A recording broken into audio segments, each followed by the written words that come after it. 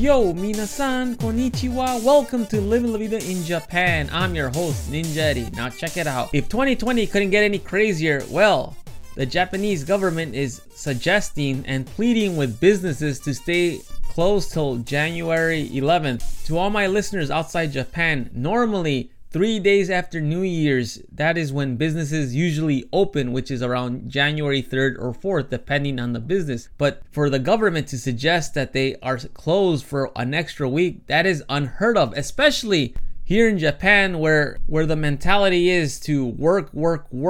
And the reason they are suggesting this is because they want to contain any more outbreaks of COVID-19, because their thought process is if people are going to travel to visit, family or friends, or just go on a vacation to different prefectures, if they have that extra time, they will have more flexibility to return home. So not everyone will return at the same time because everyone has to be back at work on January 3rd or 4th. But this is a great idea in my opinion, because I will never say no to extra vacation time. Even though I probably won't go anywhere, but just having that time to spend home with the family and just relaxing is good enough for me. How about to all my listeners out there, what is your opinion?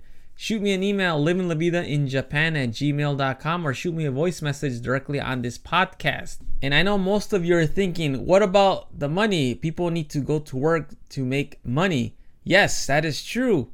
But the government is also negotiating a second stimulus check here in Japan as I am doing this podcast.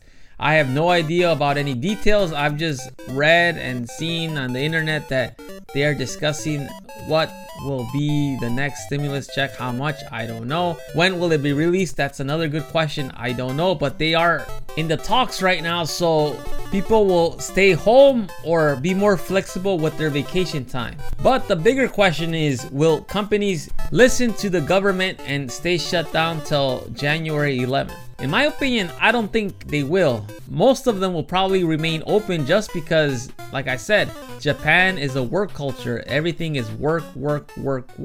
I find it ironic though that they are pleading with companies to stay closed till January 11th. Even though despite all these pleas, the government still plans on holding the 2021 Tokyo Olympics next year, which is crazy because from what it looks like, COVID is not going away anytime soon.